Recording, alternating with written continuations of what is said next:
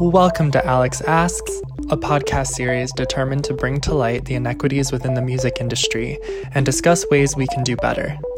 Each episode will take a look at an artist that experienced injustice within the industry, what happened, why it happened, how we reacted, and how it all went down. I'm Alex, your host. Thank you so much for being here. After I put together my Beyoncé episode and went back in her career, I felt so inclined to rewatch Lemonade. The Lemonade film is truly a work of art, and it has personally helped transform the way I think about race, relationships, and pulling yourself up after hardship. I hope anyone who listened to that episode had a chance to listen to and watch Beyoncé's incredible work, and I hope y'all continue to support her and the artist she is signing to Parkwood Entertainment. True artistic excellence. Speaking of what I consider to be artistic excellence, today Alex asks, what happened with Ariana Grande? Y'all, I know I've said this about almost every episode at this point, but I have been so excited to do this episode on Ariana. I am honestly probably one of her biggest fans. Anyone that knows me in real life knows this. And it's just been so fun keeping up with her career and her persona online and her music for the last 6 years. So really excited. Ariana Grande made her debut in 2013 with her debut record, Yours Truly, and has been topping charts, selling albums, and redefining what it means to have a relationship with fans and supporters. She is a multi-platinum singer who first got her start on Broadway. Her vocal capability has been compared to Mariah Carey's, with their shared incredible vocal range and ability to make any song and any sound good because of it. She has won 1 Grammy, received 11 nominations, and broken multiple records with her Billboard Hot 100 chart achievements. Her massive success allowed her to attract fans both in the US and worldwide, making her the most followed woman on Instagram, third behind only Cristiano Ronaldo and the official Instagram account. Her outspoken attitude and posts preaching acceptance and care for one another has connected her to millions of fans in a way unlike many other artists. She has been on the Time 100 Most Influential list in both 2016 and 2019 and was awarded Billboard's Woman of the Year in 2018. With this upward incline in her career and millions of eyes watching her along the way, it comes as no surprise she, like so many women before her and with her, has experienced her fair share of injustice. In 2017, Ariana Grande was fresh off another successful album release after releasing her third album, Dangerous Woman. In support of the album, she went on a worldwide concert tour. At her May 22nd concert in Manchester, as the crowd began to exit the stadium after the show had just ended, a suicide bomber detonated a bomb, killing 23 people and injuring hundreds more. Immediately, rescue vehicles swarmed the arena as people fled for their lives from what seemed to be an attack of terror orchestrated by only 2 people, the bomber and the bomber's brother. The brother has since been charged and found guilty of the murders.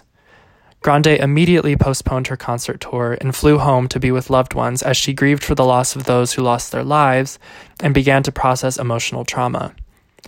Less than 2 weeks later, however, Grande issued a statement that she and her management team and record label had assembled a lineup of artists to put on a benefit concert for the families affected by the bombing. On June 4th, Grande returned to Manchester with popular artists who came out to support, including her then-boyfriend Mac Miller, as well as local artists and groups from Manchester. The benefit raised over $23 million for the families, and Grande was named Manchester's first honorary citizen for the work. With this, however, brought critique from some that Grande was milking the deaths of those who died or suffered injury from the bombing to build herself and her brand up.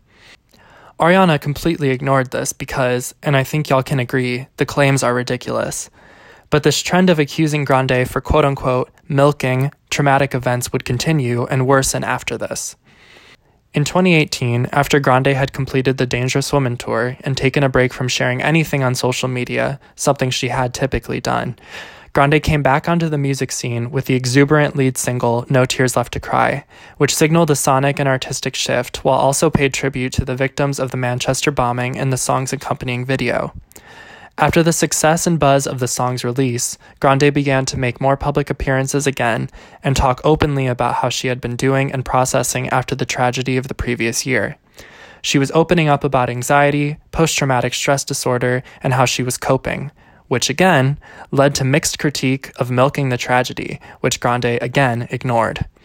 Then, in the midst of her return to music, Grande and Mac Miller ended their relationship, seemingly amicably. A few weeks later, in May of 2018, Grande was rumored to be dating Saturday Night Live star Pete Davidson. This became relevant particularly after people on social media began accusing Grande of Mac Miller's ensuing behavior, including a hit and run while driving under the influence. Blame was placed on her for quote-unquote breaking his heart and going off to be with someone else. Grande took to Twitter to address the blame people were trying to place on her, stating that it is ridiculous to minimize a woman's self-respect by saying she should stay in a toxic relationship with someone just because he wrote an album for her. Many songs on Miller's album, The Divine Feminine, were rumored to be about Grande. She continued by saying that she is not a babysitter, and she has supported Miller's sobriety since before they ever dated, and still does, but that she refuses to accept blame for a man failing to keep his together. The person, whose supporters made the tweet go viral, apologized to Grande afterward. But the lingering attitude below the surface was that Grande was somehow to blame, and her very public relationship with Davidson exacerbated these feelings. Then, everything got worse for everyone involved. On September 7th, 2018, Mac Miller was found unresponsive in his home and was pronounced dead at the scene. Mac Miller was and is an incredible artist, and his music touched millions of people who were just like him as they grew up together. Grande, who had dated Miller for 2 years and had been his friend for over 5 years, broke her silence on social media to share in the collective grief. And immediately, the conversation placing blame on her for Miller's death continued. Wild theories that Miller had committed suicide because of his breakup with Grande stormed the internet as grieving fans sought to place blame somewhere. Again, Grande did not address these rumors, but in the weeks to follow, news broke that her relationship with Pete Davidson had ended, which catapulted the story of Grande, Miller, and Davidson into the national spotlight, open for anyone to develop their own opinions based on what they were hearing. Grande's social media accounts flooded with comments and replies calling her a murderer, saying, "You killed him, and this is your fault." All the while, Davidson began to use his Saturday Night Live stints to make a laughingstock of Grande, which was met with a total shutdown. Grande released her song, Thank You Next, about 45 minutes before SNL aired. In the song, she addresses past relationships by name, saving Miller and Davidson last. She sings, "Even almost got married, and for Pete I'm so thankful. Wish I could say thank you to Malcolm, 'cause he was an angel." And in the chorus, Grande sings, "Thank you next. I'm so grateful for my ex." She makes it clear that despite all of this mess, she stands firm in her belief that those who came into her life made her stronger, who she is today, and fans and critics alike lauded her maturity and resilience in response to all that was happening around her. But this didn't stop naysayers from claiming she was milking Miller's death for streams and sympathy. Even in the announcement of Thank You Next's surprise drop, many news publications stated that she was capitalizing on the feud between her and Davidson. This exacerbated the mentality among fans of Davidson and fans of Miller that she was intentionally starting drama. Then, in December of 2018, Davidson shared a message that stated he didn't want to be on this earth anymore, and he didn't know how much longer he could last. Again, the internet decided to blame Grande for Davidson's message, stating that she and her fans bullied Davidson into feeling so low he no longer felt he could go on. Grande tried to respond, saying in since-deleted tweets that she has always supported Pete and never wanted anything to happen to him. Davidson later appeared on the following SNL episode, and he is still alive and well today, thankfully. Then, as Grande released her Thank You Next album in February of 2019, social media and news media began to reignite the fire that Grande was using Miller's death to sell records and garner streams. On her most personal song released to date, one she originally did not want to share because of how difficult it was to make, Grande addresses Davidson specifically in the aftermath of grieving Miller's death while realizing she could no longer be with him. The entire album was created in the frenzy of trauma and emotion she felt after Miller's death and the dissolution of her relationship with Davidson, so each song touches on deeply personal aspects of the story. On the album, her song Fake Smile alludes to the ridiculous and harmful things she sees online that are written about her, including everything about how she quote-unquote never cared about Mac and is only using him for personal gain now. Anyone who has followed Grande and even Miller in their careers would know how untrue this is, but this speaks to a real problem within our society and within fan celebrity culture. In the context of today, where victim blaming and mental health awareness have become more mainstream conversations, it is important to acknowledge why so many people were so quick to blame Grande for Mac Miller's and Pete Davidson's actions. According to multiple psychological studies, both men and women found greater empathy for men in instances where men were the perpetrators and women were the victims. This speaks to a deeply internalized misogynistic value system that we as people all hold in a male-dominated patriarchal society. Despite what Grande herself had said in the aftermath of Miller's car crash, or his death, or Davidson's mental health issues, she was met with speculation at best and outright scapegoating and shaming at the worst. And much of this started with Grande's first classification in mainstream media as a diva, used as an insult to critique how she dresses, sings, carries herself, and speaks out about things.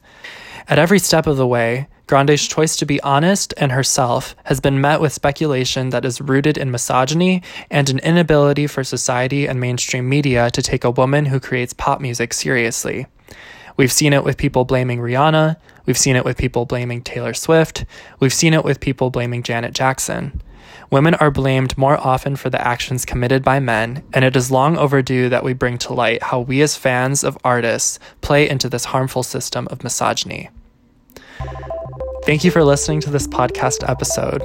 If anyone listening knows me in real life, y'all know I go hard for Ariana and have witnessed and felt all of this myself as a fan. I respect Grande's determination to never deviate from telling her truth in the matter, and I can only hope we continue to elevate women when they speak their truths. My favorite songs of Ariana's are Get Well Soon, a healing song about pulling yourself out of anxiety, and Thank You Next, if y'all want to listen. Thank you for sticking around through the series. Spread love. I think society 100% consistently underestimates women, especially young women, and their power and how important their voices are. When you're faced with something challenging or negative, the only response to it really is patience and love and kindness. To be a leader and a role model, I just hope to make people feel like they can be themselves and that is celebrated